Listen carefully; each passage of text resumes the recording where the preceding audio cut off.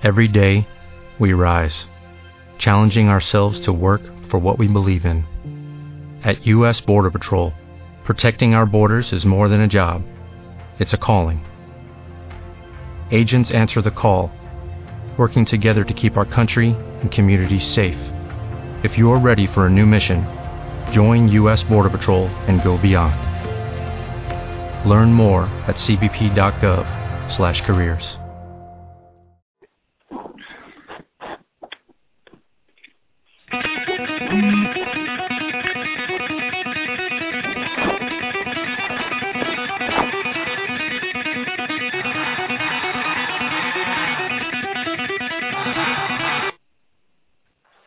Hello, everyone, and welcome to Weigh In Sports Talk. Thanks for joining us at 10 p.m. Eastern tonight at a special time. It is Labor Day tomorrow, so we can go, a little later, stay up. Everybody's off work tomorrow, and college football has been great this weekend. We've got a lot to discuss. And, Trey, I don't know about you, but I'm tired after going to a football game this weekend. Well, yeah, it definitely wears you down a little bit, for sure, man. Well, we got a lot to talk about tonight, and tonight's show is staff-picked on Blogtalk Radio. Thanks a lot for the love, Blogtalk Radio. We appreciate it. And, Trey, I guess the question I want to ask, did Week 1 disappoint? I don't think anybody is disappointed in Week 1, Tarvin. I mean, I'm certainly not. I think Week 1 was pretty awesome. It was good football all around. Yeah, I mean, that's the main thing. It was football. I mean, you can't really complain, no matter if there was no upsets or anything like that, Trey. It was college football time. But, wow, I mean, I know we're going to talk about a few surprising upsets in college football this weekend. I think a Pac-12 team, a Big 12 team, they both lost to some very bad teams, Trey. Well, I mean, there were a lot of upsets, actually. I mean, there was, I guess, 5 or 6. Division II or FCS schools who lost to FCS schools. Maybe reversing my acronyms there, but the point is like the big boys, including a ranked team, got beat. I mean, Oregon State going down was very surprising. I mean, that was, Oregon State was a solidly coached team, and to see them lose the fashion that they did. I was shocked, Tarvin. I mean, that was one of the ones that really caught me off guard, was a ranked Oregon State team losing to Nicholls State. Eastern Oregon, Washington? Was it Eastern Washington? Yeah, Eastern Washington. And getting really in a shootout over with Eastern Washington. Yeah, I mean, that really surprised me.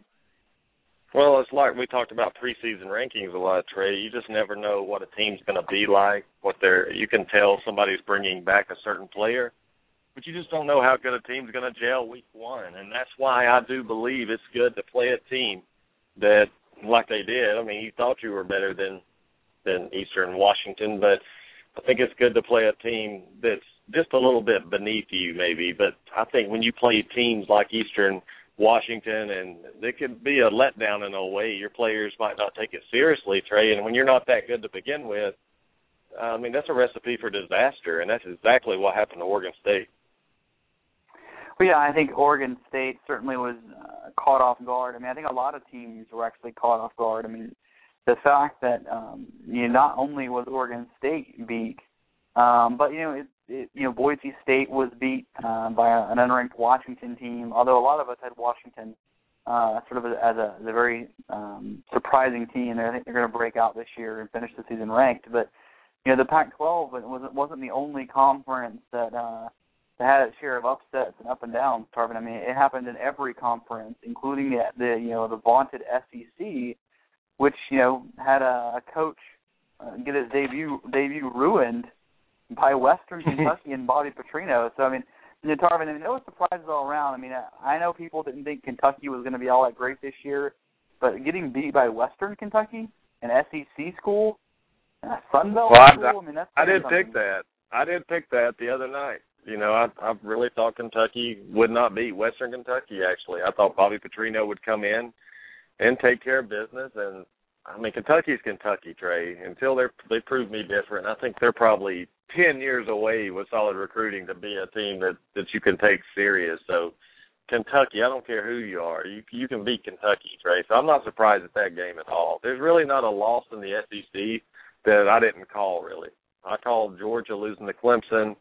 I called Kentucky, and then I called Ole Miss beating Vanderbilt. But really, it was a dull, boring day in the SEC. Well, and you have to be disappointed, too. Oklahoma State beating Mississippi State, even though Oklahoma State was ranked, there were a lot of people who sort of thought that less of Oklahoma State, they were a little overrated. And I thought they played a little bit slow in that game, but any kind of sort of the offensive tempo of Oklahoma State wasn't in gear. And to play Mississippi State that early in the year, I thought Oklahoma State has a lot of room to improve, Tarvin, but getting a solid win against an SEC West opponent, you got to be happy if you're Oklahoma State as well. Yeah, you do. And, I mean, Mississippi State's probably the 9th or 10th best team in the SEC. And when you look at Oklahoma State, I have them projected to win the Big 12 this year. So it's not really fair to compare it saying, hey, Big 12 beat SEC, here you go. It's just not a fair comparison. But, the way we'll talk about this later, the way Alabama and Virginia Tech played, the Virginia Tech Hokie team came to play last night. Wasn't really impressed with the Tide, and I'm sure we're going to talk about that in just a few minutes. Yeah, I mean, absolutely. We'll get into, however you want to get into it, Tarvin. But there's certainly some more games that I think weren't on the top 10 list that we sent out that I think are worthy of discussing, and maybe some interesting, games that probably people criticize. I mean, or even. Texas's win, for instance, I heard more criticism for a 56-7 win this weekend.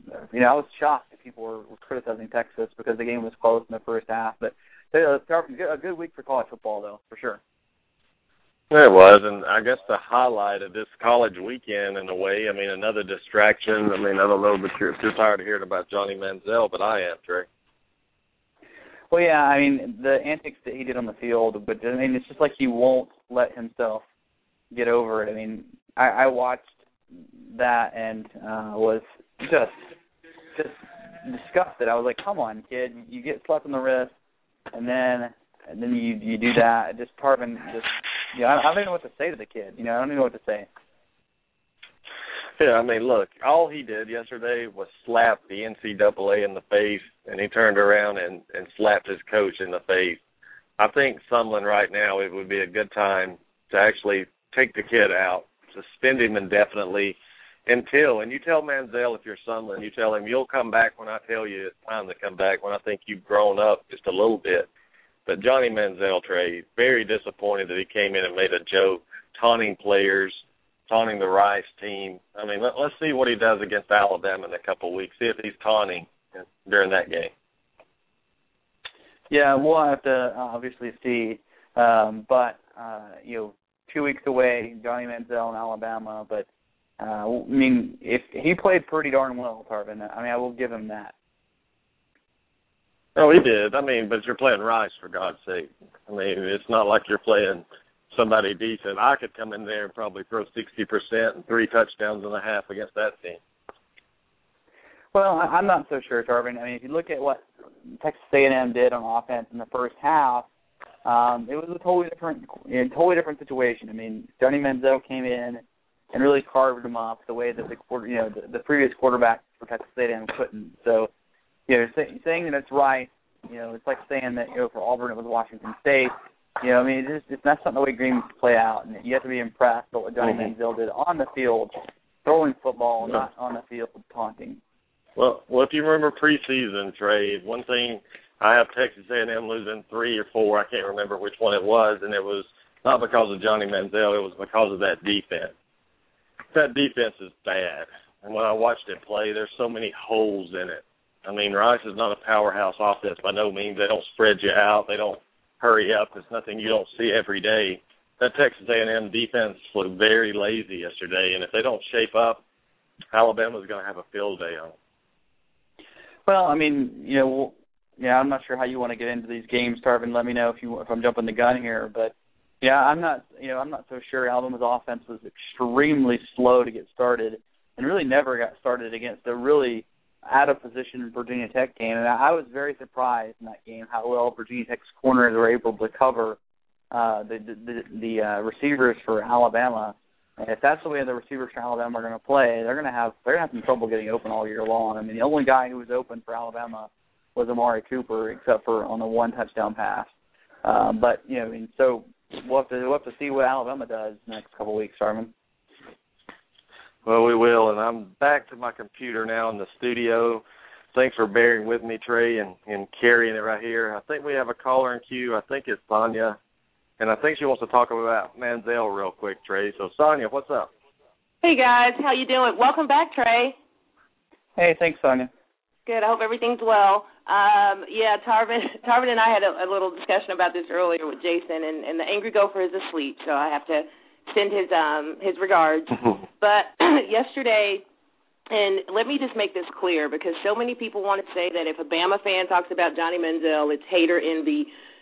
First off, we have nothing to be envious of. That crystal ball sits in Tuscaloosa, not College Station, okay? Have a Heisman, we have a championship. Get over it. The bottom line is, here is a guy with so much talent, and it's so frustrating to see this kid basically throw it all away. And what he did yesterday, and I told Tarvin this earlier, to me what he did yesterday was he basically just disrespected the people who went to bat for him. Your coach, your team, your school, the fans, they stood up for you. They went to bat for you. And for you to repay them by coming out, the only thing you had to do, dress out, show up, play, win, sit down. That's all you had to do. But you cannot control your emotions to the point where you actually respond to taunting. Players get taunted every day. Let's look at Cam. I'll use Alabama as an example. When Cam came to Alabama, it was, right when that scandal was going on, he was getting taunted mercilessly. But did he let that affect him? No, he did not. He did his taunting with his play, which is what Johnny Manziel needs to do. And what the other thing is, these fans have got to stop making excuses, not only for him but for all of these players. It's their responsibility. It's their behavior that's put them where they are. Stop trying to blame other teams, the media, from Jesus to Obama. Everybody's trying to blame everybody else. No. It is that person's fault. He can control his access. He can decline interviews. He can stay at home. Jadeveon Clowney does it. Braxton Miller does it. AJ does it. Mariota does it. So what is the difference? They choose not to court the media. They only do interviews that are either school-sanctioned, or if they're not school-sanctioned, they make sure they only discuss certain topics. So to me, it's like, when is it going to be enough when TAMU finally says, okay, it's not worth it? That's the bottom line. I mean, what's going to happen when the other players, they start seeing this behavior and the resentment builds, and pretty soon you've got a cancer on your team. So is it worth that much to have that? Well, Trey? Well, I mean, Sonia, you're bringing up some good points and some that I think are overlooked. One is if you talk to people within the Texas A&M program, what they'll tell you about what happened prior to Saturday is once you start two-a-days, it's really not something that the players think about. It's not something that the players are worried about. So a lot of the off-the-field stuff that we were talking about on TV, on radio, and ESPN was talking about on TV about, Manziel and the suspensions, the players really weren't worried about. They were on two-a-days. They were practicing. They were getting ready for the game. But now, when it comes down to what we saw on the field, which is Manziel getting involved in taunting, he becoming a distraction, getting penalties, anytime that you start affecting an outcome of a game and realizing that the game was out of hand by this point, but that's where the players in the locker room, that's certainly where the coach, when he sees Manziel sort of trying to walk past him versus dealing with the situation, right, that's where the players do actually get very upset, and that's where your locker room does become an issue. So, Sonia, I agree with you. This is going to have to come to some sort of fruition. I mean, someone's going to have to figure out whether he still owns Manziel and he's in control of this team, because if he doesn't get control of Manziel, then it's going to be a time where you're going to see one of these violating team rules and maybe Manziel misses a game or two, because you can't have him running the team. It's not his team to run. It's someone's team. Exactly. I totally agree with you, Trey. And it's very frustrating because as a Bama fan, you know, and I told Tarvin this earlier, part of me, yes, I want him to be there. I want him to play. I want him on that field when we go to College Station on September 14th. But then there's the other college football fan part of me that's like, bench him now, you know, because it's like, how much will you allow this child, because that's how, I'm sorry, he acts like a child, how much are you going to let this child affect your team, your ability to coach your team, your other players? And I can't remember the guy, and maybe you guys can remember his name. Remember the guy last season that Dooley finally got rid of? I think he was a Kiffin recruit, and he was causing, I can't recall his name, but he was a Vol, and he was causing so many issues in the locker room, and Dooley finally kicked him off the team, and the players were coming out saying, finally, thank you, we're glad, you know, and that's when they started coming together. Of course, you know, Dooley got fired, and Butch has it, but you understand what I'm saying? It's like, okay, you held on to him too long, and it started affecting your other players, and your players started to lose respect for you. Auburn, it happened at Auburn, it happened at Bama, you know. So to me, it's like unless someone either is going to have a come to Jesus meeting with TAMU administration, because from what I'm hearing, the administration really wants him to play. So he's either going to have a come to Jesus meeting with them and say, I can't do this anymore. Either he goes or I go. It's either the team or him. Because this kid, it makes no sense that on the opening day or the real opening Saturday of college football, instead of people talking about these different games and scores, what did we see all over ESPN and all over CBS Sports and all over all of these other stations? It was all about Johnny Manziel and his taunting. So yeah, I'm from the school, guys. If you look, how can you pull for this Johnny Manziel kid? If you're a college football fan, if you're a true fan out there, hey, if I was a Texas A&M fan, I would be calling the coach saying get rid of him or suspend him, get control of this guy. Winning's fun, but at what cost are you going to put up with this? I mean, this is destroying the team. If you saw that team yesterday, they were flat, and I think it's just because of all the distractions that they've been up against. Oh yeah, their defense. I mean, we're going to get into that when we talk about the games, but you could even tell they had 6 suspended players on defense. We're looking at their defense. We're looking at them playing Rice, and no offense to Rice because, honestly, Rice is one of the only teams that has a winning record against Alabama. It was back in the 30s, but still they beat us 3 years in a row. But the bottom line is Rice should not have put up that many points. You know what I'm saying? And they've got 6 starters not on defense, but my response to that is, so what you're telling me is that you have no depth and no secondary. Because if 6 out of 11 guys on that field, if you need them that bad, no, your defense is not up to standards. I put out an Amber Alert on them, and still ain't nobody responded. So hey. Well, Sonia, I just want to thank you for coming on real quick. We're going to shift gears just a second, and we're going to get back to Bama in just a few minutes. So stay on there. And Trey, Manziel is a cancer, and I just want to say that real quick. You got to get rid of this guy. I mean, he's nothing. I mean, you can find a quarterback at Texas A&M. Kevin Sumlin is a great football coach. He can find another one. Maybe not a Manziel this year, Trey, but at the end of the day, let's get rid of him.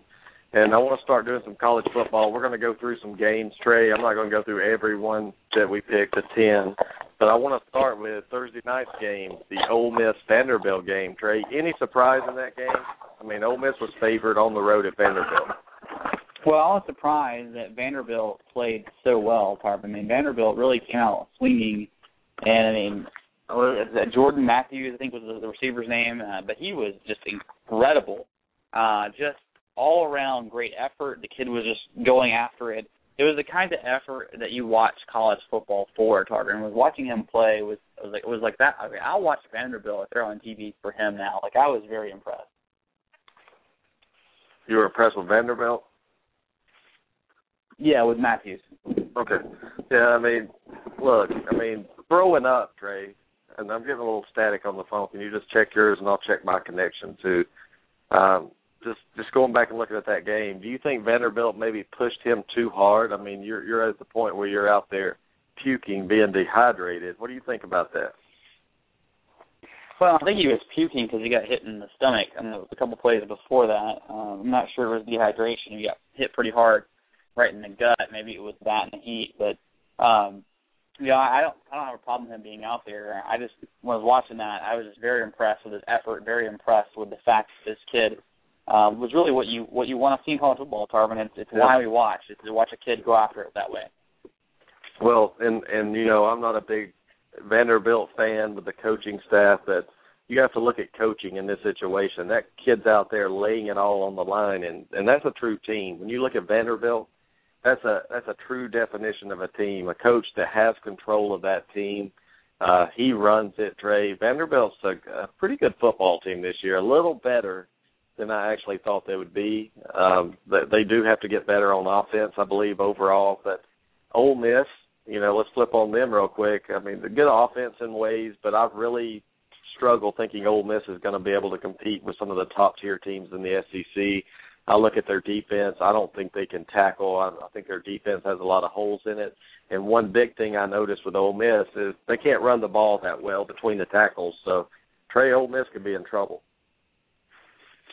Well, I think they're going to improve. They had a lot of freshman players, and all these highly touted freshmen. You know what? It was another weekend. Also, if you listen to a lot of the things we talk about recruiting, you saw a lot of the names on the field this weekend in the SEC and other places of these 5-star athletes that you and I talked about so much and how these guests on. Treadwell.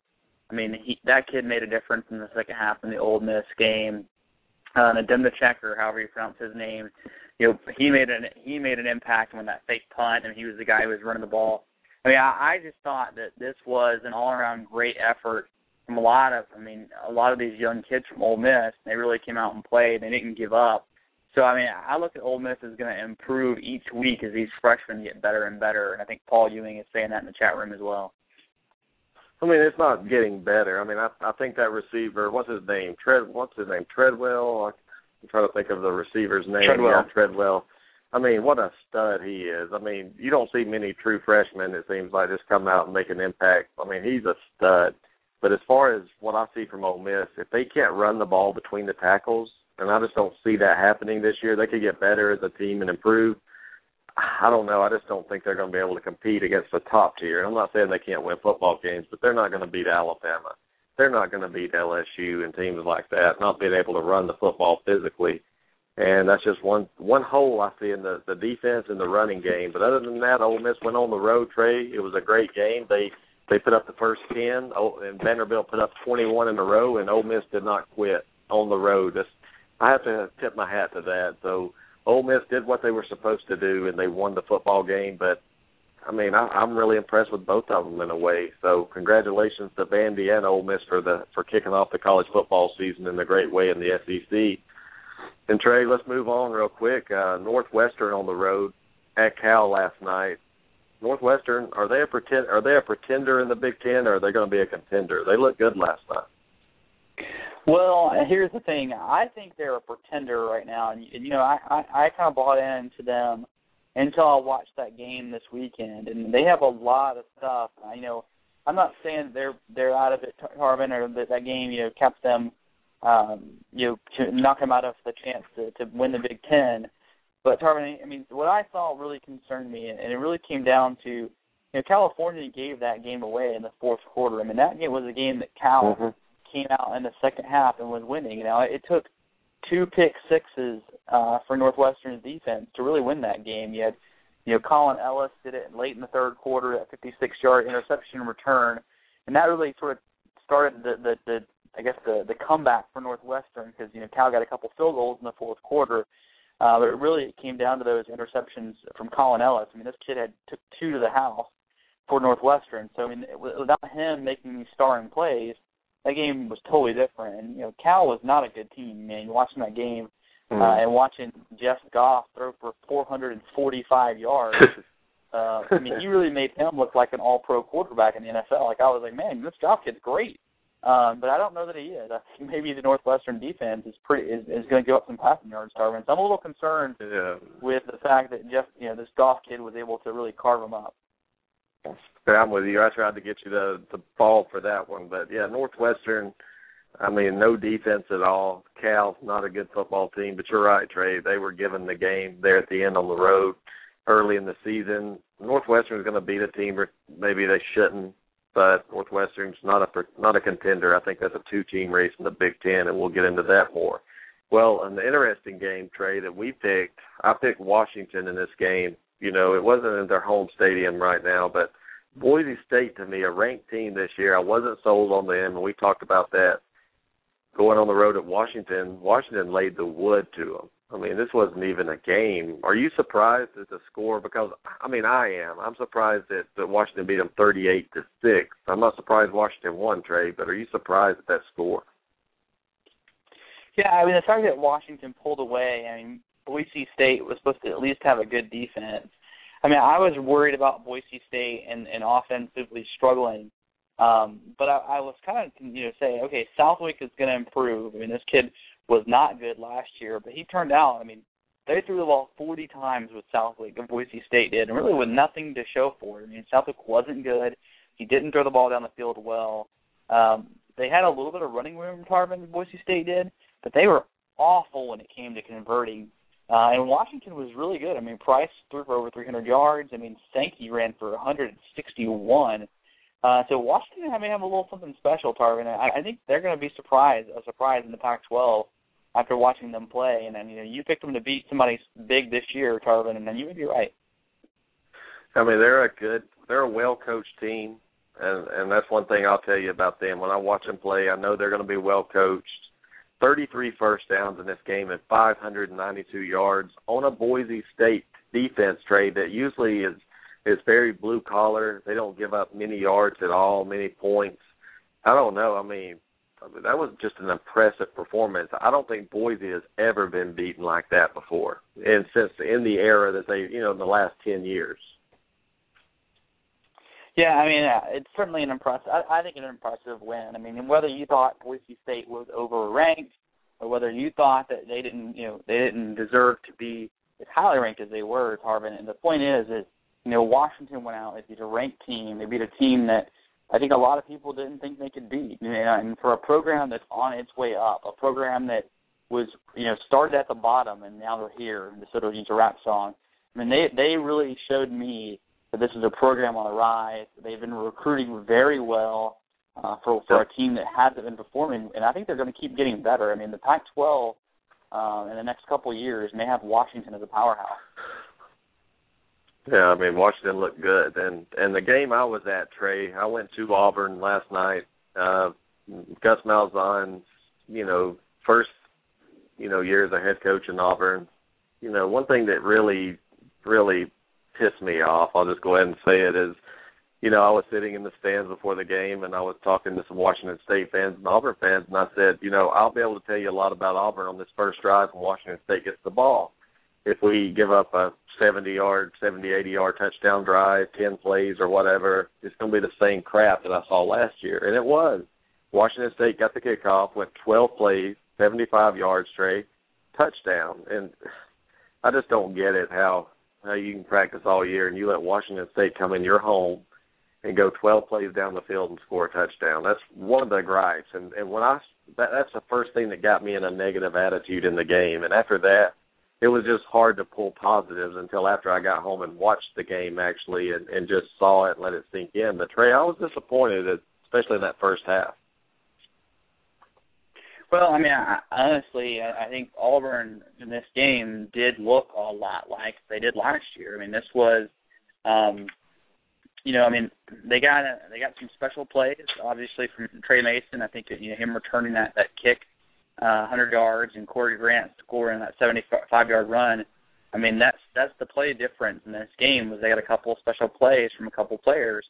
But, I mean, Washington State being a very, very poor Pac-12 team, you have to be a little concerned if you're Auburn, because, I mean, I think a lot of people thought that Auburn was they had a lot of talent last year. It just was a matter of them putting it together.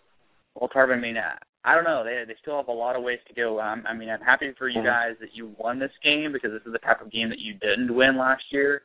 So maybe that's an improvement. But, I mean, still a lot of work to be done in Auburn for sure. but getting the win is a big thing. Well, I'll tell you what I noticed, too, when I watched it. And you know, when you're at a game, you can't really see what's going on as much. D. Ford, I knew he was going to be out. He's their best pass rusher. Garrett, one of their best defensive players, probably the best defensive player on the team, was out. And also Jeffrey Whitaker, a big defensive lineman, was out. I didn't know those two were going to be out. But I'll tell you this, one thing I noticed about Auburn this year, the adjustments were made. And after the adjustments, you come in at halftime, the quarterback threw for 80 yards, and Auburn should have picked him 6 or 7 times. They ended up picking him 3, and that was more interceptions last night than the entire season last year. And the last thing I'll really talk about the attitude of the team, nobody hung their heads, nobody was pouting, nobody was pointing the finger. This was a team. They were hungry, and they played like it. And I was very impressed with Corey Grant, the running back, the transfer from Alabama. He came in and did well. Trey Mason did a good job, and also Mr. Payne, the JUCO transfer, got a few great carries. And the receivers have to get better, and the quarterback has to get better. I wasn't very impressed with Nick Marshall throwing the ball. It reminded me of Cam Newton in his first game, overthrowing a lot, not very comfortable. But I think once he gels in, Trey, the success of Auburn is all about Nick Marshall. Will he be able to settle down in these games and actually throw the ball and hit the wide-open guy? Because this should have been a blowout. If you watch the game closely, some costly a turnover there, a holding penalty on a touchdown, Auburn got negated. Just a lot of things went wrong. And at the end of the day, if you're an Auburn fan, just be happy that you got a win right here and move on and see what these coaches can do. And we're going to bring on Coach Lent real quick, Trey, Tennessee Volunteer coach. Big win yesterday, Coach. How are you? Doing well. How are you doing tonight? Well, doing good. Thanks for joining us, and I know you're happy. I know you're happy about the 45-0 win. Tennessee went up 42-0 at halftime. And, Coach, did you call off the Dogs in the second half? We didn't necessarily call it the Dogs. We still ran our offense, ran our defense. We just got a lot of our younger guys out, some game action, got some of our older veterans out of the game. It's a long season, got the SEC schedule coming up in a few weeks, so we wanted to see what everybody else could do as well. So we didn't necessarily call off the Dogs. We just ran a lot of more guys in, a much bigger rotation, if you will. Yeah, but tell me what you saw. I mean, the difference, I'm sure you watched film last year, watching the team the year before. What did you see out of your team, the week one that gives you confidence going into the rest of the season, really? We saw a lot more excitement on the sidelines, a lot more energy when guys scored. Guys, we preach when we score, celebrate with your teammate. Don't do anything to draw attention to yourself. And that's what we really harped on this year, going into spring ball and training camp. And the guys really did that. The guys, whatever the offense scored, the whole offense ran to the end zone. The sideline was excited. When defense made big plays, the sideline was excited. It was a very, very great atmosphere last night. 97,000 screaming fans. It was really good, really good atmosphere last night. That's the biggest thing, was the excitement and the togetherness with the team when everybody scored. No individuality. So that was the most important thing we saw. And we played a lot better discipline football. No penalties, which was great to go into first game. You typically have little miscues here and there, but last night we had no penalties, so that was a great thing to come out of, and always injury-free. Well, Coach, I'll tell you this. I mean, I don't care what level of opponent you play. Week one, you come out, like you said, to have no penalties and to be able to execute. That shows, whether regardless of who you're playing, it shows the level of discipline now on the Tennessee Volunteers team, and that's got to be exciting for you guys and the coaching staff. Yeah, we've been preaching attention to detail, to the little things, lining up right, listen to cadence. It's going to be loud, locking in on the ball if you're on the perimeter, all those type of things. And when you're blocking, hand placement, we've been preaching that since day one, because for us to get through the SEC and have a pretty successful year, we got to play very disciplined football, and that's one of our goals and keys to winning. We call it our game plan to win, and disciplined football is one of them. Trey, you have any questions for Coach? Hey, Coach, Trey Patterson. Coach, I just want to ask you, you guys used a quarterback rotation, and it seemed pretty successful. Were you pretty happy with what you saw from Peterman, who was 4 from 8, 28 yards, and Justin Worley, who was pretty efficient at 11 for 13 for 104? How do you guys feel your quarterbacks did? Both quarterbacks did extremely, extremely well. They both managed the game well. We did a lot of silent count. We did a lot of freeze count where we act like we're going to snap the ball and then see what defense does. And you got to have command of the offense to do that. And it's very hard to do with 97,000 fans screaming. But both quarterbacks did a phenomenal job. They took care of the ball real well. No turnovers as far as interceptions. So they both did a good job. We're very pleased. Got a lot of work to do. Got a big opponent coming in next week. And so we got a lot of more work to do. Got to make a few more plays. And we'll see what happens. But right now we're very pleased with both quarterbacks, Worley and Peterman. They're doing a phenomenal job. Well, Coach, I agree. I actually like what I saw with Worley a little bit more than Peterman. But Worley and Peterman definitely came in very efficient. But I think, Coach, you may have found a good player in Neal, who rushed for 141 yards. I was really impressed with your running game and your offensive line. They really dominated the line of scrimmage, and I'm sure you guys are pretty happy with how the big guys up front played. Yes, we came into the season knowing our strength is our offensive line and the ability to just come off the ball and just knock people down.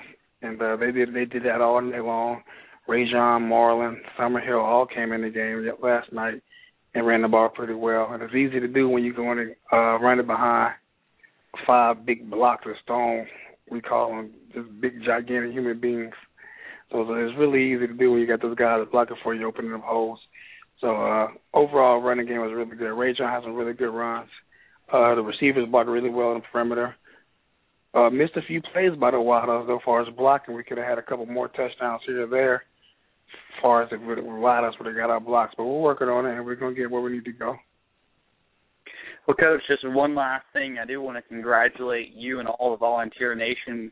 The win was bigger than I think most of us caught. I was actually looking through some stats when I found out.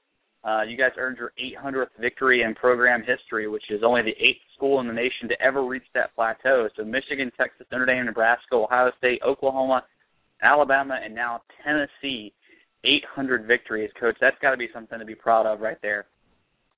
Oh, yes. We're preaching that silently in the media, but it was a big deal to us. Glad Coach Jones was able to get it. It shows the tradition that Tennessee has and the tradition of winning. Not like you said, only 8 programs in the country have done that. And Tennessee is synonymous with winning. And that's one thing we getting back to because we win here at Tennessee. We've done that ever since the program's been founded. And that's why we're able to get 800 wins. And it was a big milestone. So it was a very big day in Knoxville last night. Coach, absolutely want to thank you for coming on. And, hey, Coach, 10,000 more people showed up to the last night or Saturday night's game, more than the Georgia State game the year before. So that as well is a big milestone for the coaching staff of Tennessee. 800 victories for the program. Coach, good job, and we thank you for coming on. I appreciate you. Have a good night. Good night, Coach. Tarvin, 800 victories for Tennessee. And he said, Coach even said, hey, the media hasn't really, not really out there, but man, that is a huge milestone that I'm surprised that hasn't been picked up more because only 8 teams have reached that plateau, and they are all these historic franchises that we consider in the college football, Hall of Fame, if you will, and Tennessee reached that 800 victories, and that is impressive, very impressive. Congratulations to all of all nation on reaching that milestone. My Noles aren't there, so Tarvin, that's pretty legit company. It is. Trey, and sorry, I was disconnected in the chat room. Is the chat room working right now? Yeah, I'm seeing it pretty well. Okay. Do you see my name in there? I do not, Tarvin. Okay. I've been on the phone with Blogtalk Radio real quick, and I had to call back in. Thanks for talking to Coach Lett, Trey, and that was a big thing for Tennessee to come out early, and I wanted to get Sonia on there to say hi to her nephew real quick, and sorry about that, Sonia, but Blogtalk Radio didn't do us right this time. But Trey, 800 wins is a milestone, but it's big to get confidence, especially coming into this Western Kentucky game this week. Western Kentucky is no joke. Right now it's going to be a big game for them to get up for. Now you have to get up for them. There's no walking in, sleepwalking against this team. Well, I mean, they just beat an SEC team. I mean, if that's not reason enough to take that game very seriously, I don't know what is. I mean, Bobby Petrino is a coach who wins at any level that he's coaching. So, I mean, Tennessee, with so many big games coming up after this is where the coaching staff has to keep their guys focused and focus on each opponent one at a time. Congratulations, Coach Lett. Job well done. And I have to admit, Trey, watching Auburn last night, I was looking on my phone trying to see what Tennessee was doing, just so, pulling for him. Michael was with me, my brother-in-law, big Tennessee fan. I mean, they're pumped up about it. And we know it was a smaller team, but, Trey, no penalties in a football game. I mean, I don't care who you play. That's special. Yeah, I mean, that's incredible. I mean, that boils down, if you're a Tennessee fan, there's only one thing that you can give credit to, and that's coaching. It takes an awful lot of coaching. It takes a lot of film. It takes a lot of guys blowing whistles in practice when guys are messing up to get that kind of discipline. So that's an incredible milestone for Tennessee, and really a very well overall played game. It was. I mean, congrats again. And Trey, let's move on to a big game yesterday that happened last night. I got to watch some of it. I'm going to go back tonight or in the morning and watch the entire game. The Georgia Bulldogs went to Clemson, and it was a dogfight. I predicted the final point total to be 74. They scored 73, so I was off by a point. But are you surprised at all that Clemson, pulled this out, given Georgia's history? No, I mean, I picked Clemson to win this game. So, I mean, I thought Taj Boyd was going to have the night he did. I mean, 270, 3 touchdowns. He really played poised most of the night. I mean, Aaron Murray played a lot better than I thought he was going to play. And then Gurley really, just really came out on his own for Georgia. I mean, the big thing Clemson's going to have issues with is their defense. Their defense gave up a lot of yards to Georgia. But definitely was not surprised. And I got to tell you, the one other thing that I was surprised in Clemson was McDowell. I mean, this kid ran 22 carries for 132 yards, and he was not a guy who I had my eye on going into that game, Tarvin. Yeah, I'm going to tell you something, Trey. And Gurley is the best running back in the nation, hands down. I mean, there's nobody that I've seen, just watching football that runs as hungry and as hard as he. Do you agree with that statement? Or am I way off base here? No, I mean, I think that's pretty accurate. Well, one thing, Georgia seems like they're snake bit early in the season. They lose their best receiver, Mitchell here, Malcolm Mitchell, celebrating Gurley's 75-yard touchdown, Trey. He's gone for the year. How is this going to impact Georgia? Now they got to play South Carolina. They have to play LSU. I mean, it doesn't get easier. I mean, Florida, you name it, they play them, and Georgia's in trouble right now. Well, I mean, it hurts Georgia, but I mean, they have some receiving depth. I mean, he got hurt early in the game. Aaron Murray still threw for over 300 yards. I mean, only 9 incomplete passes. I think they're going to be okay when it comes to that. Where I'm still super concerned for Georgia is their defense. I mean, they were getting absolutely gashed at times on defense. It didn't seem to get any better than it was last year for rushing wise. They still gave up a ton of yards on the ground. I mean, they still gave up. It was those short cutting passes that really, when Sammy Watkins went, to the house. I mean, it wasn't that it wasn't really that Sammy Watkins was behind people. It was just that Georgia was usually not playing in the right position. Their defenders couldn't get in the right position. They took wrong angles on tackles. So, I mean, that's the kind of stuff that'll lose you a lot of games, Tarvin. So that's why I'm so concerned with Georgia, is their defense does not look like they got any better last year. They did, and they lost a ton of players, and we expected that. I predicted that Georgia was going to struggle early until they get this down. You don't go at night on the road to a team that has the offense that Clemson has and not struggle as a young defense. But I think Georgia learned a lot about their team, through this game. They're not bad off. I mean, they're a good football team. Georgia has 545 yards, not surprised there. I mean, 323 passing, 222 rushing.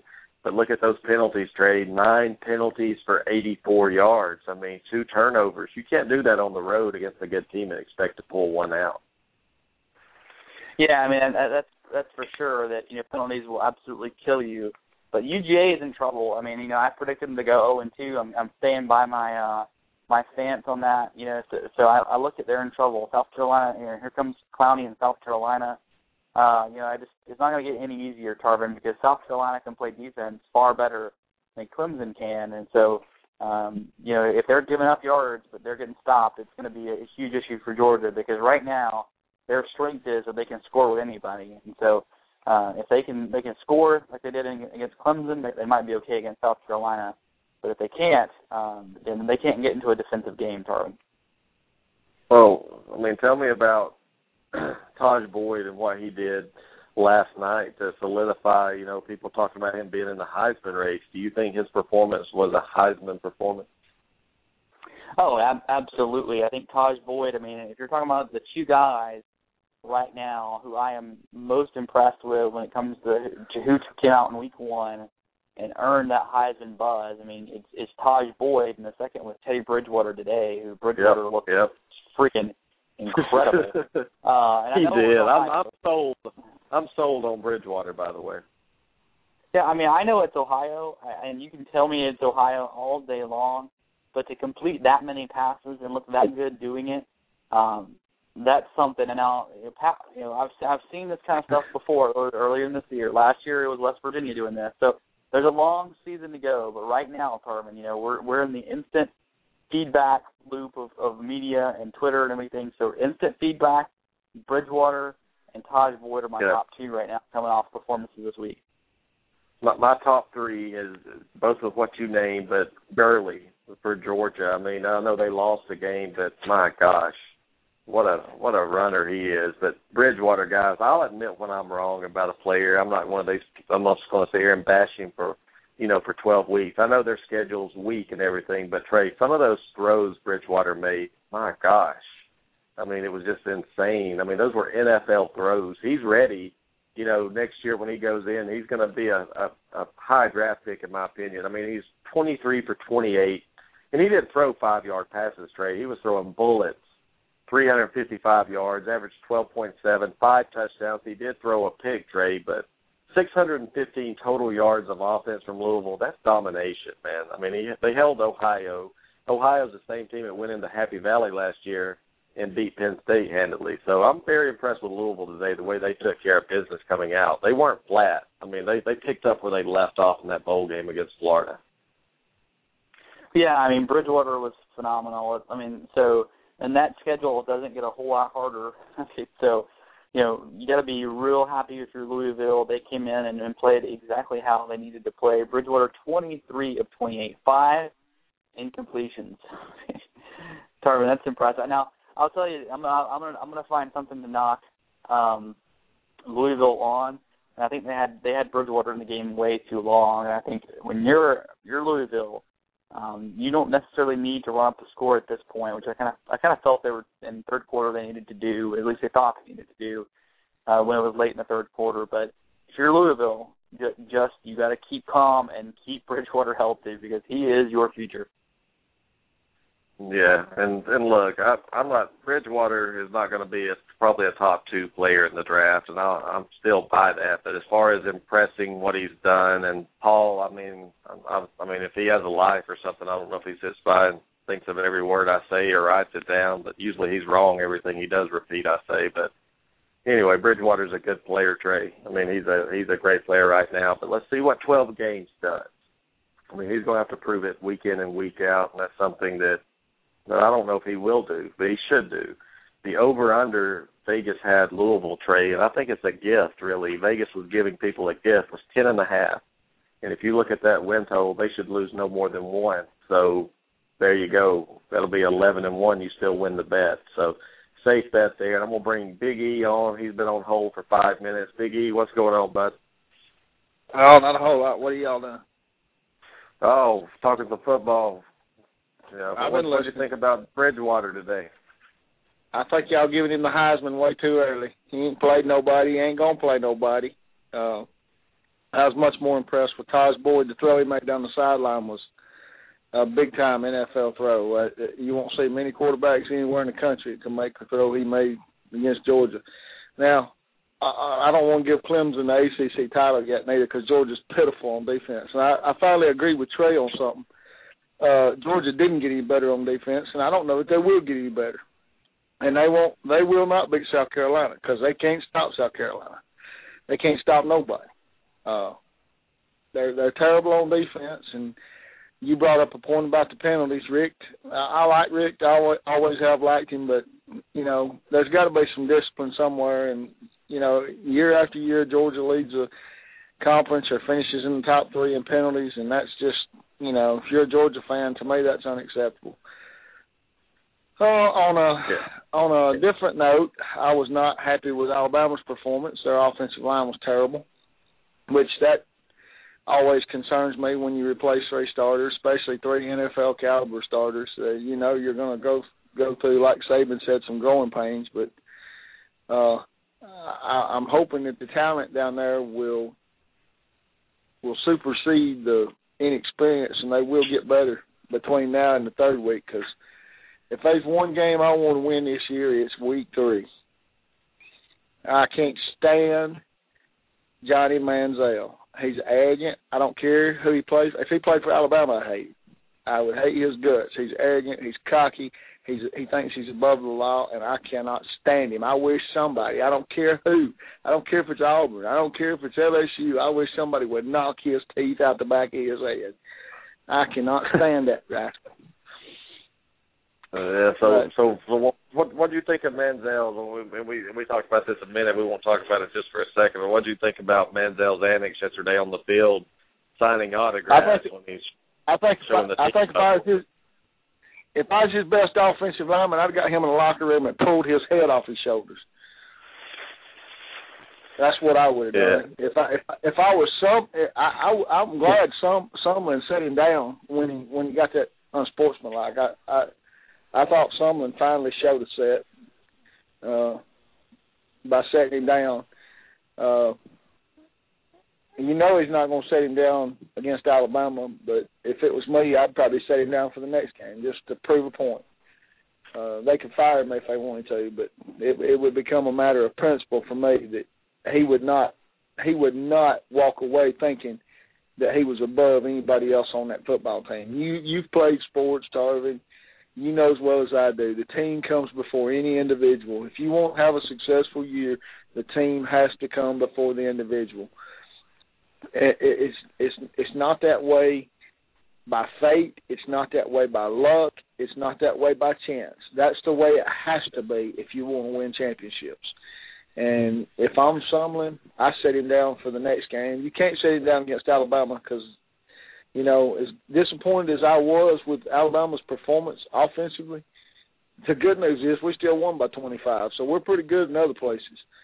So, you know, I'm hoping that we get to knock his head off his shoulders when we play him. I want to see somebody rattle that head for him, bring him back down to reality because obviously that boy never had no discipline at home.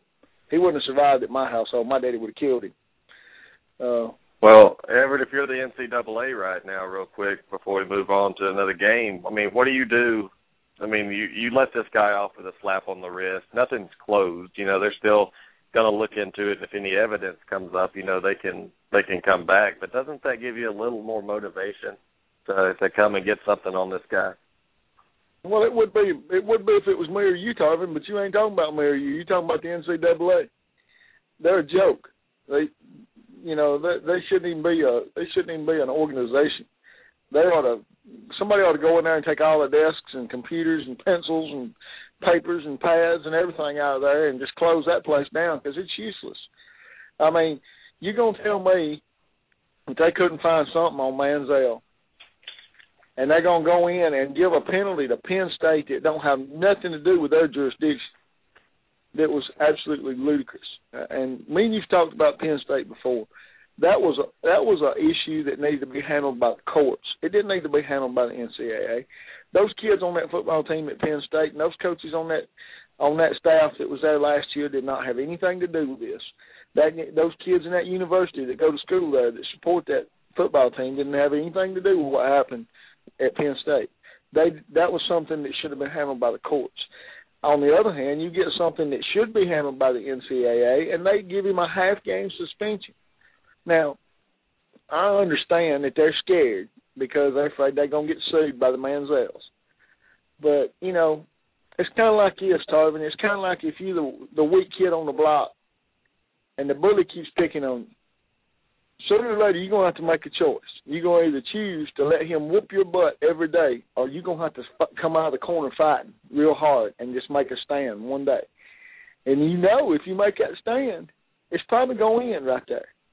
Because he ain't going to mess with you no more once they see you fight back. NCAA don't want to fight back. They don't want to fight nobody that's going to fight back. They're a big bully. That's all they are. They're bullies. They want to pick on people that ain't going to fight back. Anybody that threatens them or threatens to sue them or fight back, they don't want to fool with them because they're afraid they're going to lose because they're a joke. They don't have any idea as to how to run that place.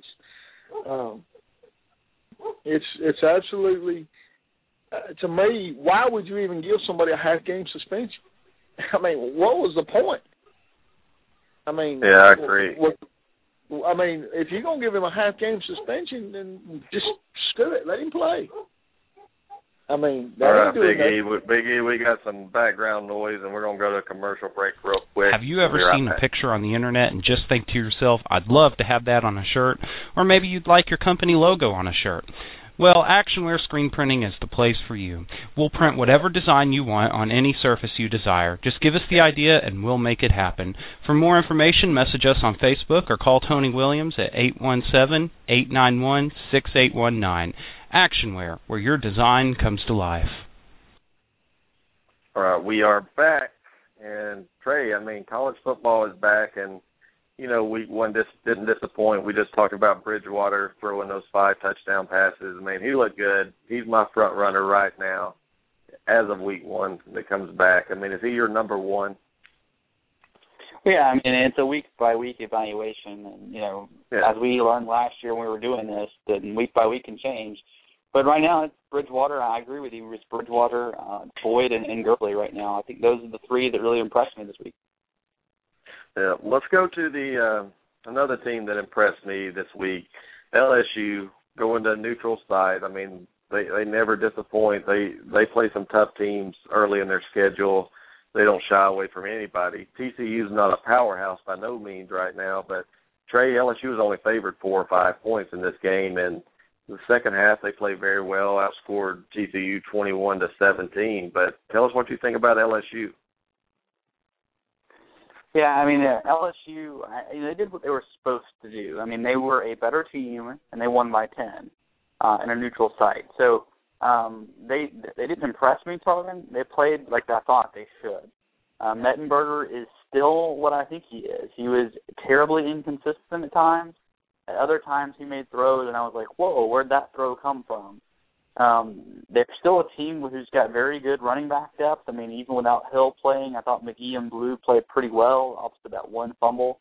But this is a team that was able to play better on defense than TCU was, and especially in the second half. They made a lot more plays. You had that 52-yard run from McGee.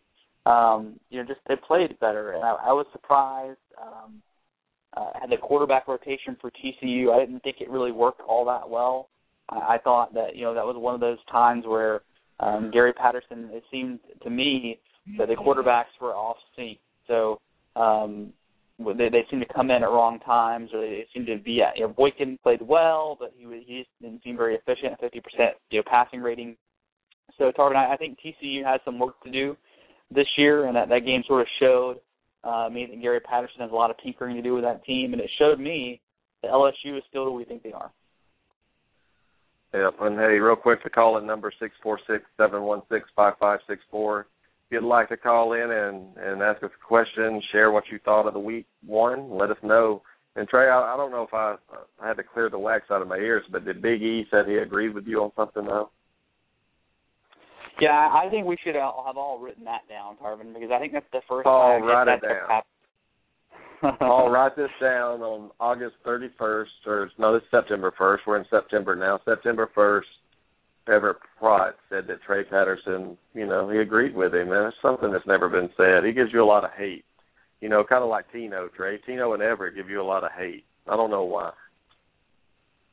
Yeah, and now I'm getting some from people in the chat room said that LSU didn't impress me. I'm sorry that they didn't. LSU did not. They played like they should have. They were a better team than TCU, and they should have played like it. And TCU is not an elite Big 12 team. They were finished third or fourth in the Big 12.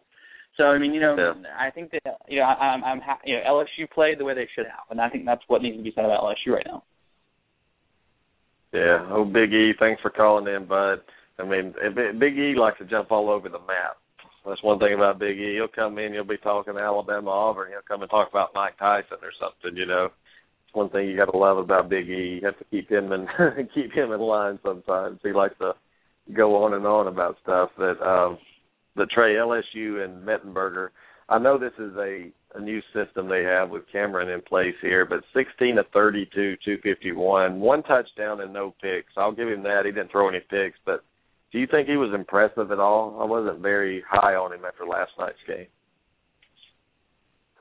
Some of the chat room comments I'm getting is, I just have to read this. It's kind of funny.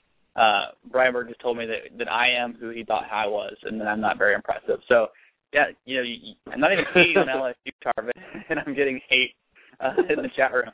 I'm not even hating on LSU. I'm sorry. They beat TCU by 20. I'd be impressed, but they beat a good team by 10.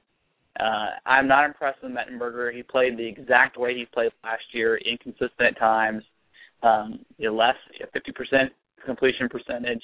He didn't turn the ball over, which is good, but he made some throws that did impress me. And Mettenberger made a couple of throws in the fourth quarter that I thought were, it's like, wow, that's Mettenberger from the Alabama game. And then he would fall back the next play, and it's like, hey, that's Mettenberger from every other game. So, LSU is still inconsistent when it comes to their quarterback play, but they have a lot of reasons to be happy with the running game. Yeah, and look, I mean, I have LSU. What did I have them, Trey? 8-4 this year, predicted, I believe. Yeah.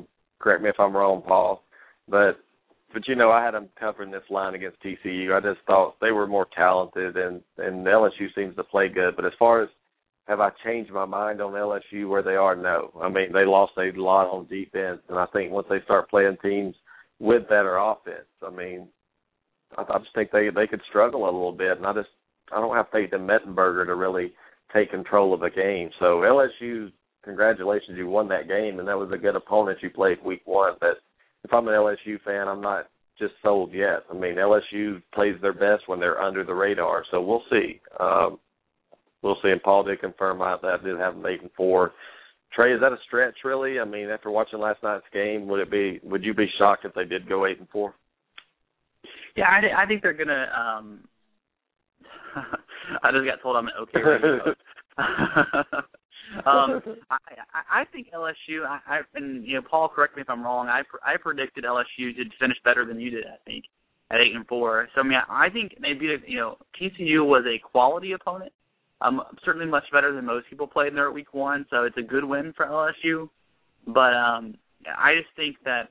And so there, Brian. I have LSU going 10-2. So why aren't you hating on Tarvin, who had them going 8-4? That's all I'm saying.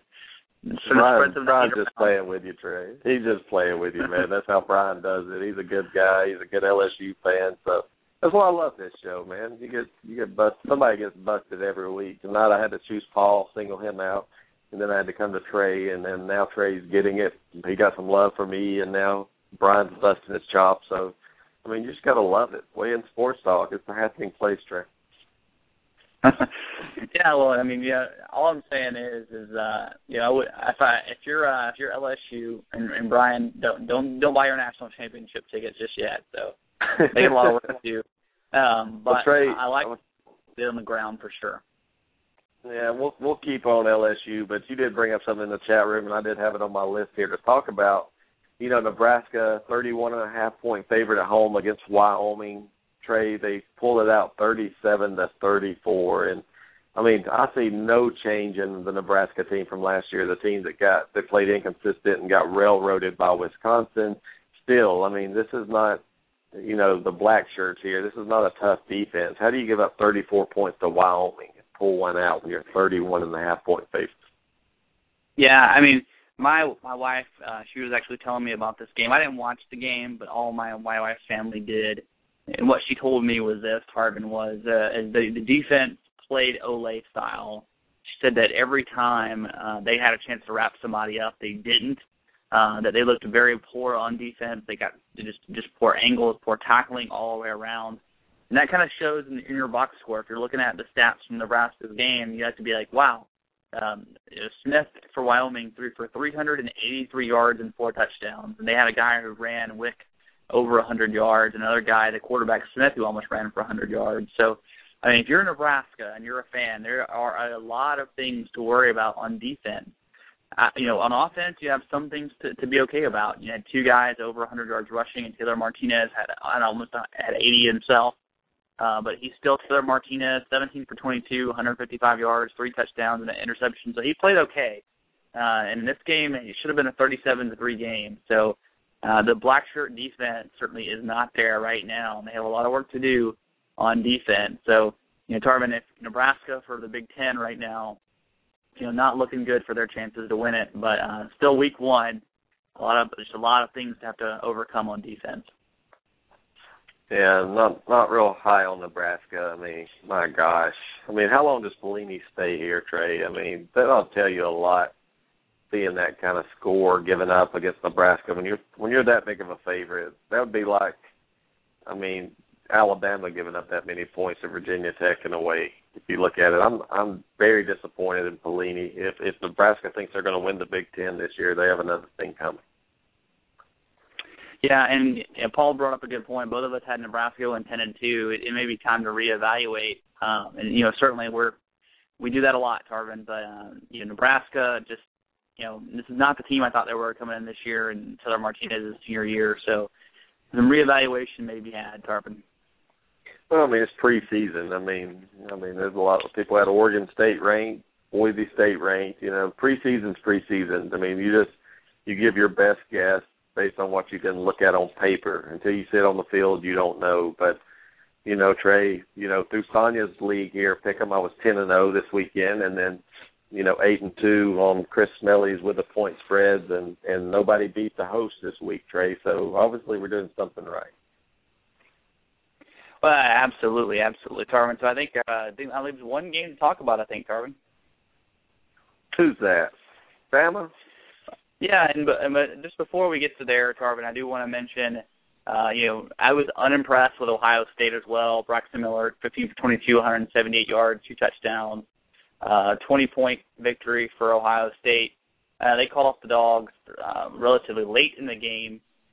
So for Ohio State, Tarvin, it's another opponent that they didn't really wow me with, but we'll see what happens. Yeah, exactly. And another game I'd like to just hit on real quick. Oregon, Trey, took care of business. A lot of Oregon fans are pumped up with that big victory over Nicholls State. Were you pumped up? I was impressed by what Mariota did in that offense for sure. Yeah, but we're going to talk about one more game real quick, and since it's a holiday, we're going to cut it a little short tonight. We started a little late. We can't have people up till 1 in the morning. So, Trey, is that okay if we talk about Bama and come in Wednesday night with a full slate? Yeah, just before we get to Bama too, Tarvin, there is one more college football game tomorrow night, Florida State at Pitt. It's a chance for all the Florida State fans to see their young quarterback, but it should be easy for Florida State if Winston is any good. Should be easy. Well, first week, new quarterback on the road. Man, it's going to be tricky. I did pick Florida State to cover the 10.5 when we picked them, but it's going to be a challenge for Penn State. And I think it's a good opponent, given the situation with the quarterback on the road. I mean, Pittsburgh is not a powerhouse by no means, but if you play flat, Trey, and Florida State makes penalties like they're prone to do, they could be in trouble. Well, and it's all going to come down to Winston. I mean, how good is he? If he is, then the next coming of Charlie Ward. Then they'll win this game by over 10. If he's not, this game could be a very big struggle. Jimbo Fisher said that he liked the fact that you have a young freshman quarterback opening up on the road. There's less distractions when you're on the road, but you're not at home. So we'll have to see if Jimbo, that was all talk, or if being on the road for a freshman quarterback really is good. And just Brian Burgess is in the chat room blasting Paul now. He's having fun with you guys tonight. I'm glad he hasn't picked on me tonight. So, Brian, if you're in there listening, do not pick on me tonight, okay?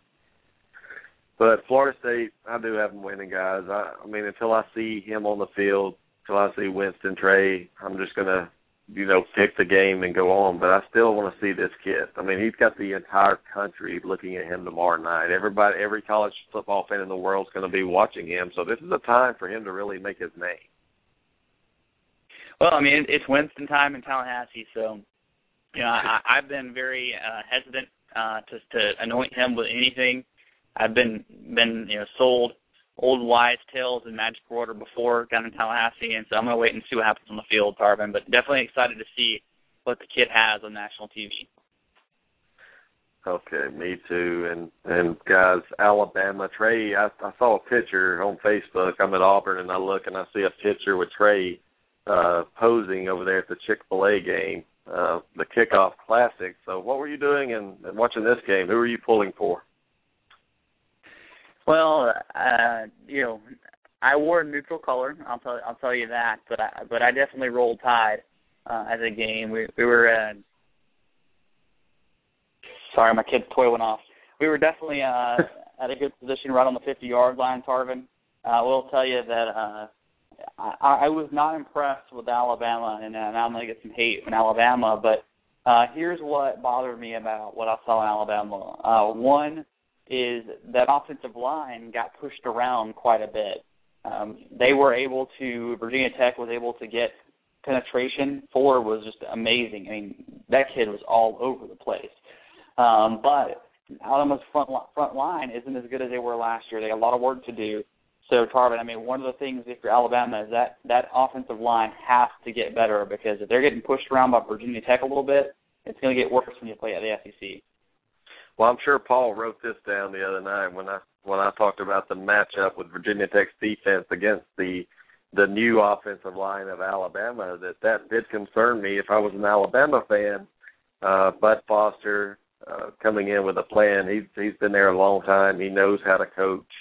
And I think it was a very good test for Alabama going into a bye week before they play Texas A&M to let them know where they are. I mean, Nick Saban loved that game, Trey. I think, seeing his team struggle on offense, it lets them know that, hey, you are human. You can be beat. And, yeah, they dominated that game. It was never in question. But Virginia Tech didn't have an offense either, which, Scott Loeffler was their offensive coordinator last year, and I'm sure Saban wasn't very worried. But A.J. McCarron only throwing for 110 yards, a touchdown, and a pick, Trey. I mean, was it the offensive line that caused A.J. to struggle? No, and that's the other thing is A.J. McCarron had happy feet last night. I was watching him in the pocket. He had time, a lot of times during the night where he had 5-6 seconds in the pocket. So even this, banged up, this new line was giving him time. And when he dropped back in his 5-3 or 5-step drops, he was throwing the ball all over the place. He wasn't on target a lot of times in the game. He was missing open receivers. I mean, Cooper was open a lot. I mean, Cooper was the only guy open a lot for Alabama, but he wasn't hitting him in stride a lot. So McCarron was not impressive. He actually missed a lot of throws that he should have made, and he actually missed open receivers a couple of times. He had guys open 8-9 yards in the flat, wide open, and he would throw deeper to a guy who was double covered. So, I mean, McCarron's got a lot of game to watch, like game tape, Tarvin. Because, I mean, he has some throws he has to improve upon. He has some reads he needs to make. So if you're Alabama and you don't like the fact that McCarron was 10 for 23, but I will tell you, Tarvin, on the flip side of that, I haven't seen a quarterback so terrible in college football playing for a large university as I saw in Logan Thomas. The worst quarterback I think I've ever seen in D1. He had receivers that were like 10 yards wide open at times, including that deep ball early in the game, and he couldn't hit any of them. I mean, people still compare him to Cam Newton, Trey. That they were still comparing him to Cam Newton on TV, and I was listening to it, and they said, no, he doesn't. I mean, Cam Newton can actually throw. He's faster. He's bigger. I mean, Logan Thomas is terrible. You said it. I was about to say that. I mean, but if you're Alabama, Trey, I mean, the best thing that could have happened. You got to win, but you also, I mean, you have to be concerned, and Nick Saban has 2 weeks to try to improve this team before they go into Texas A&M. If they play like they did last night, Trey, what do you think is going to happen if they go to College Station? Well, I mean, it's going to be tough because, I mean, Alabama's defense is still pretty good. I mean, the defense did play some pretty good shutdown at times, and they needed to. The fact is that defensive backfield for Bama was giving guys room in the secondary. And I don't know if it was because, you never know if it's because the secondary was actually just getting beat at times, or if they really had no respect for Logan Thomas. I mean, if I was in the defensive secondary, I'll tell you that I would have no confidence that Logan Thomas was going to beat me either with a guy who was wide open. So, yeah, I'm not sure what to make of the defense for Alabama because they looked pretty good at times, and even when they got beat, the Virginia Tech couldn't do anything with it. So we, still evaluating the defense for Alabama. I mean, they looked pretty good, but Tarvin, I mean, Virginia Tech is in an awful state. I mean, Logan Thomas is horrible. Yeah, but one thing I will say though that Virginia Tech, you have to tip their hat for that defensive performance. They held Alabama. I mean, it looked like LSU out there that year when they were playing each other. I mean, that's how in sync that defense was. That's how hard they played. I mean, I was impressed with Virginia Tech's defense. I know we talk about the offensive line of Alabama, but I think we need to tip our hats to Bud Foster and that Virginia Tech team for showing up. Those guys acted like they belonged in that game. The defense did, but how long can a defense play with that intensity, 12 games playing with Logan Thomas as your quarterback? It's not going to be good, and we'll let Sonia come on and talk about Alabama real quick, give her point of view before we go. Sonia, roll Tide. Roll Tide, roll, baby. Trey, I was about to just light into you with this whole neutral colors thing, but you did say you said roll Tide, so I'll excuse you. I'll send you a cookie. Yeah, I said roll Tide a lot, Sonia, actually, and we were in a pretty good we were in the Alabama area. It was actually 3 Virginia Tech fans who sat next to me. I'll tell you, the one thing, too, is the fans from both sides were pretty awesome to each other. Yeah, and I'm glad you said that because if I said it, I'd be a homer. So. Well, I mean, I'm sure there were people who didn't get a good experience, but I sat in a Virginia Tech Alabama section. Half the people I was with were rooting for Virginia Tech just because they had nothing else to do. So there was no animosity. Everybody was cool with each other. So I had a good experience with the game. No bad Alabama fans on this end for me. Oh yeah. Well, one thing about Bama fans, the majority of the time, and if you talk to most neutral people, they will say that most Bama fans, we do have our lower tier fans, but most Bama fans, we have fun whether we win or lose. If we win, it's a great game. If we lose, it's like, hey, congrats, So we leave it at the stadium when it's over. But on to the game. And I've got to say that Trey, I can't believe this is 3 shows in a row that I've agreed with you, Trey? I know, it's getting scary again, but at least I'm getting my back. Something's wrong here. But I'm going to speak from the Bama fans' point of view, okay? And I wish my angry gopher, my hubby, was awake, but he's sleeping right now. As we were watching the game, there were times, of course, all Bama fans are glad that we won. Let's not forget that. We're glad that we won. We're always glad with a W.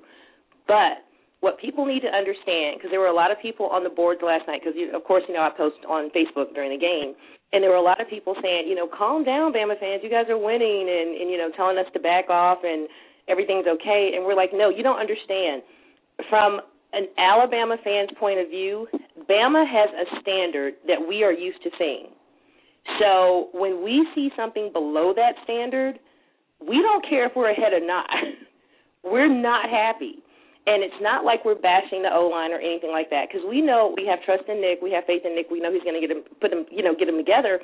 But from my personal point of view, I'm looking at my quarterback, who I need. Okay, let's just be honest. We need AJ, and if I see my quarterback on his behind 3 times in one game, I'm concerned. It was just it's like, I don't know what was going on there. I don't know if there was some chemistry or some different positions, but you're looking at AJ, who is the quarterback for a team that won 2 back-to-back national championships. And I just look and I go, this is not the O-line I'm used to seeing. And even I saw Barrett Jones up in the stands. They showed a picture of him, and I was like, Barrett, go suit up. I mean, seriously.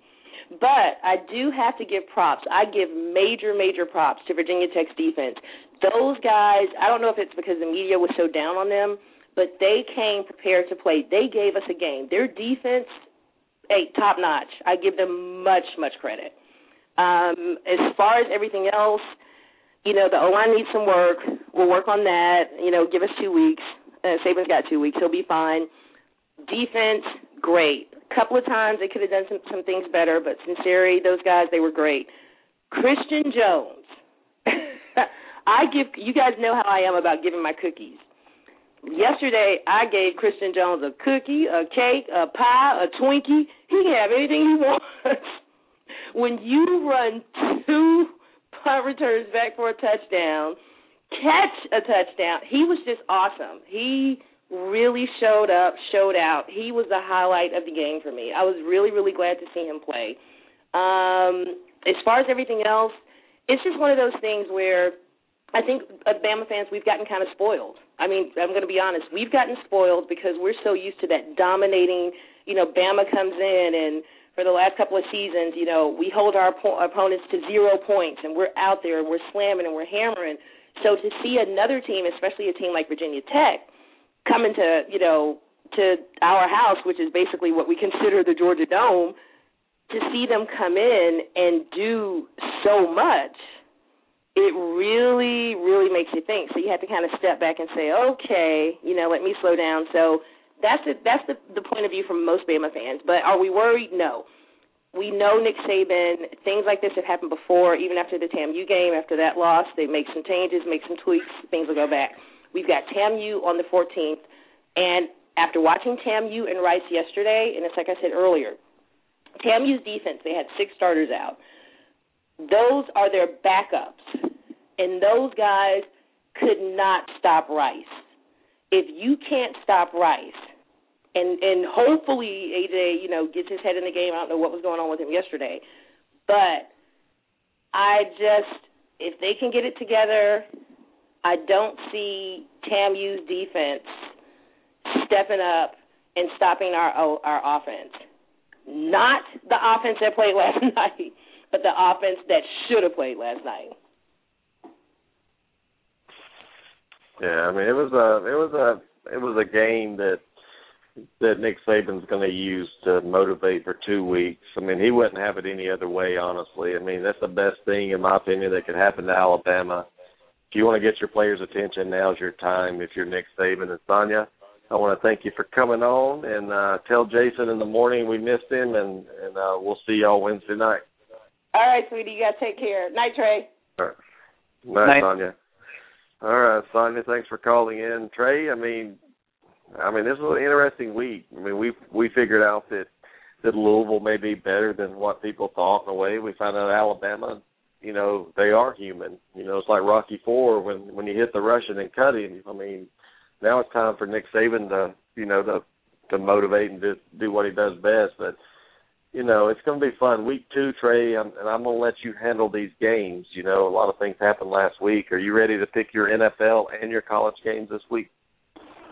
Yeah, I am, Tarvin. It's been a rough week for me and my family. For those who know, I appreciate the prayers and the thoughts. Everything isn't okay for my family and us. We're still dealing with it, and we're going to be dealing with it for a long time here. So I appreciate everybody sending me messages, and those who are sending stuff to my parents. A lot of people are mailing stuff and getting addresses, so I appreciate that as well. But Tarvin, it is a good distraction. This is what football is all about. When you're having stuff going on, it's nice to be able to take a step back, watch a little football, get entertained. It's certainly why we watch the sport, is to have that great entertainment value of football. And I'm ready to put those games to paper, Tarvin. I'm ready for a week where we have NFL and college football for sure. Well, I'll tell you with Trey's picks, they're different than mine, and this is Trey's baby. He doesn't use point spreads in the game. Am I correct? Did you change your mind on that, or are you just going straight up? No point spreads, buddy. Okay. I'll let you take control of that. See, I mean, that's one of the things you like. I like the point spreads, but, either way is fine. But you always do a great job of getting us the games. And Trey, NFL starts Thursday night. We have Denver and Baltimore. So this week's preview, we're going to preview not only the college games, but we get to do the NFL, which is very exciting to me.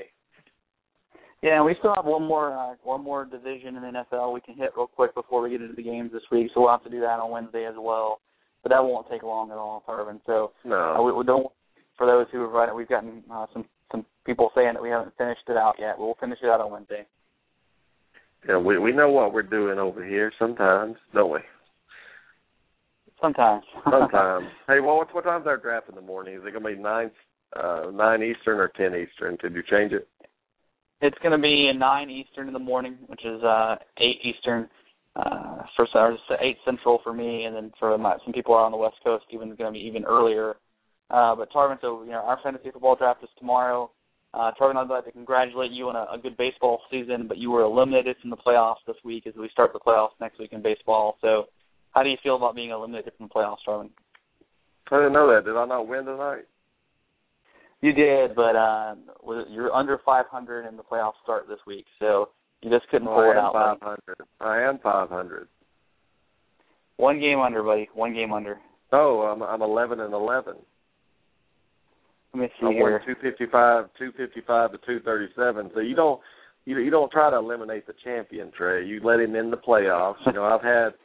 I've had more injuries this year, guys, let me tell you about it, in fantasy than I have of any. And you have to agree with that, Trey. I've had more injuries and I've pieced together a team, and my coaching ability has got me to the playoffs. You can't leave a 500 team out of the playoffs, sir.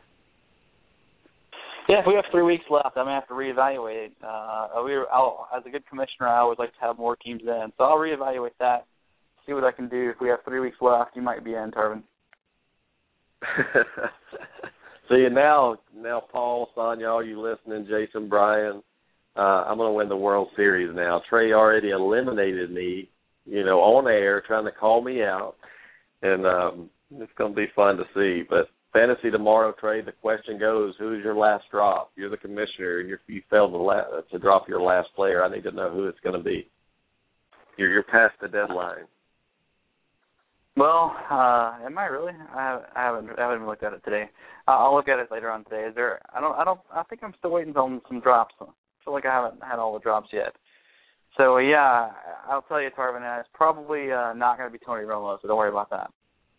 Well, I know who you're going to drop, and I need some advice in the chat room real quick. I have the first pick in this keeper league, and I need a running back, and the running back available right now, and Trey, I believe you're going to drop one. And Ray Rice is out there. Let's see, Ridley for New England, Steven Jackson, Reggie Bush. Who would you take? Frank Gore's out there as well. So people in the chat room, let me know. Who do you take right here? Do you take Ray Rice? I think Ray Rice is hard to take, yeah. I think Ray Rice would go with Adrian Peterson very well in complimenting. But Paul's right. He just got paid, so you never know what can happen. But one player I'm going to give you, Trey, and everybody out there, the running back for Green Bay, just wanted your opinion on him real quick. The guy from Alabama. You know who I'm talking about. Yeah, Lacey. Yeah. I think he's going to be pretty good this year. He's going to break the Green Bay Packers streak of 42 straight games and not having 100 yards. I don't know if he's going to do it in game one, but he'll do it pretty soon. I think Lacey is going to be a phenomenal running back this year for Green Bay. I really do believe he's made for the NFL. He's got a lot of power, strength, speed. He's got it all, and it's going to be a tough decision on me to get that first pick tomorrow, Trey, but it's going to be a good one. So there's a lot of people out there. I don't know who. I need you to drop that running back for Philadelphia, McCoy. Go ahead and do that tonight. Yeah. So I'm going to make a drop, and so does Corey. So there's one more player out there. I knew I hadn't got all the drops in, but, yeah, so I'll tell you. All right. I'm going to give you a preview, Tarvin. I'm probably dropping Brandon Marshall. So I look, there's too many receivers being kept. I think I always hate keeping receivers because they always underperform anyway. So I don't keep receivers, Tarvin. There's too many good receivers out there in the draft already. There's like five guys good, Tim. And I have Julio Jones and Andre Johnson, so I won't be drafting a receiver with my first pick. It's going to be a quarterback. If I had Julio Jones, I'd keep a receiver too, but I think Julio is better than Marshall. So. Yeah. Just a little bit. Trey, before we go real quick, give me your rant. If you have one, if you're not, we'll just do it Wednesday night. No rant tonight. Just for those who are interested, just message me if you're interested. I appreciate everybody who's done that so far and asked to help my family. For those who don't know, I will say that my parents' house burned to the ground. 4 souls were left inside, and it's looking more and more like it was intentional. We can't get the police to investigate, so we're kind of going at it alone right now. So it's been a real tough time. My parents don't have really anything left because the house burned to embers. So it's been a real tough week, especially losing 4 souls. Those of you who know what that's like, all in one fatal time. So I appreciate everybody's thoughts and prayers. So we still need a lot of help in the Patterson household. So I appreciate everything.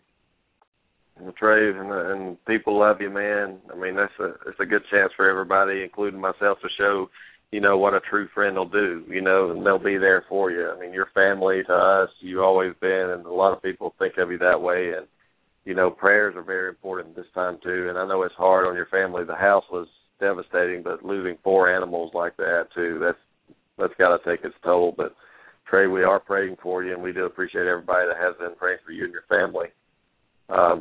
Things will get better, and that's just the way life is, but we're sorry you had to go through all of that. And Wednesday night, Trey, we'll be back at 9 Eastern. We won't be back at 10. We're going to go 9 Eastern. It's a work night, so make sure you join us. And we had a lot of fun tonight. Thanks, everyone, for joining in.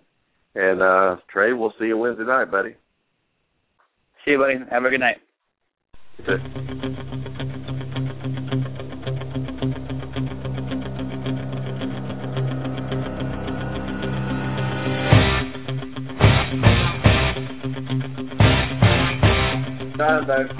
Hello, it is Ryan, and I was on a flight the other day playing one of my favorite social spin slot games on ChumbaCasino.com. I looked over at the person sitting next to me, and you know what they were doing? They were also playing Chumba Casino. Coincidence? I think not. Everybody's loving having fun with it. Chumba Casino is home to hundreds of casino-style games that you can play for free anytime, anywhere, even at 30,000 feet. So sign up now at ChumbaCasino.com to claim your free welcome bonus. That's ChumbaCasino.com and live the Chumba life. No purchase necessary. VGW. Void where prohibited by law. See terms and conditions. 18+.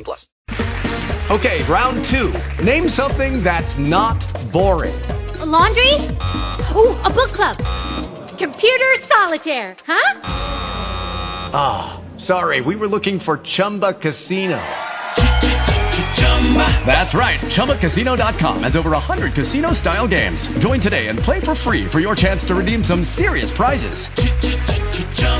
ChumbaCasino.com. No purchase necessary. Void where prohibited by law. 18+. Terms and conditions apply. See website for details.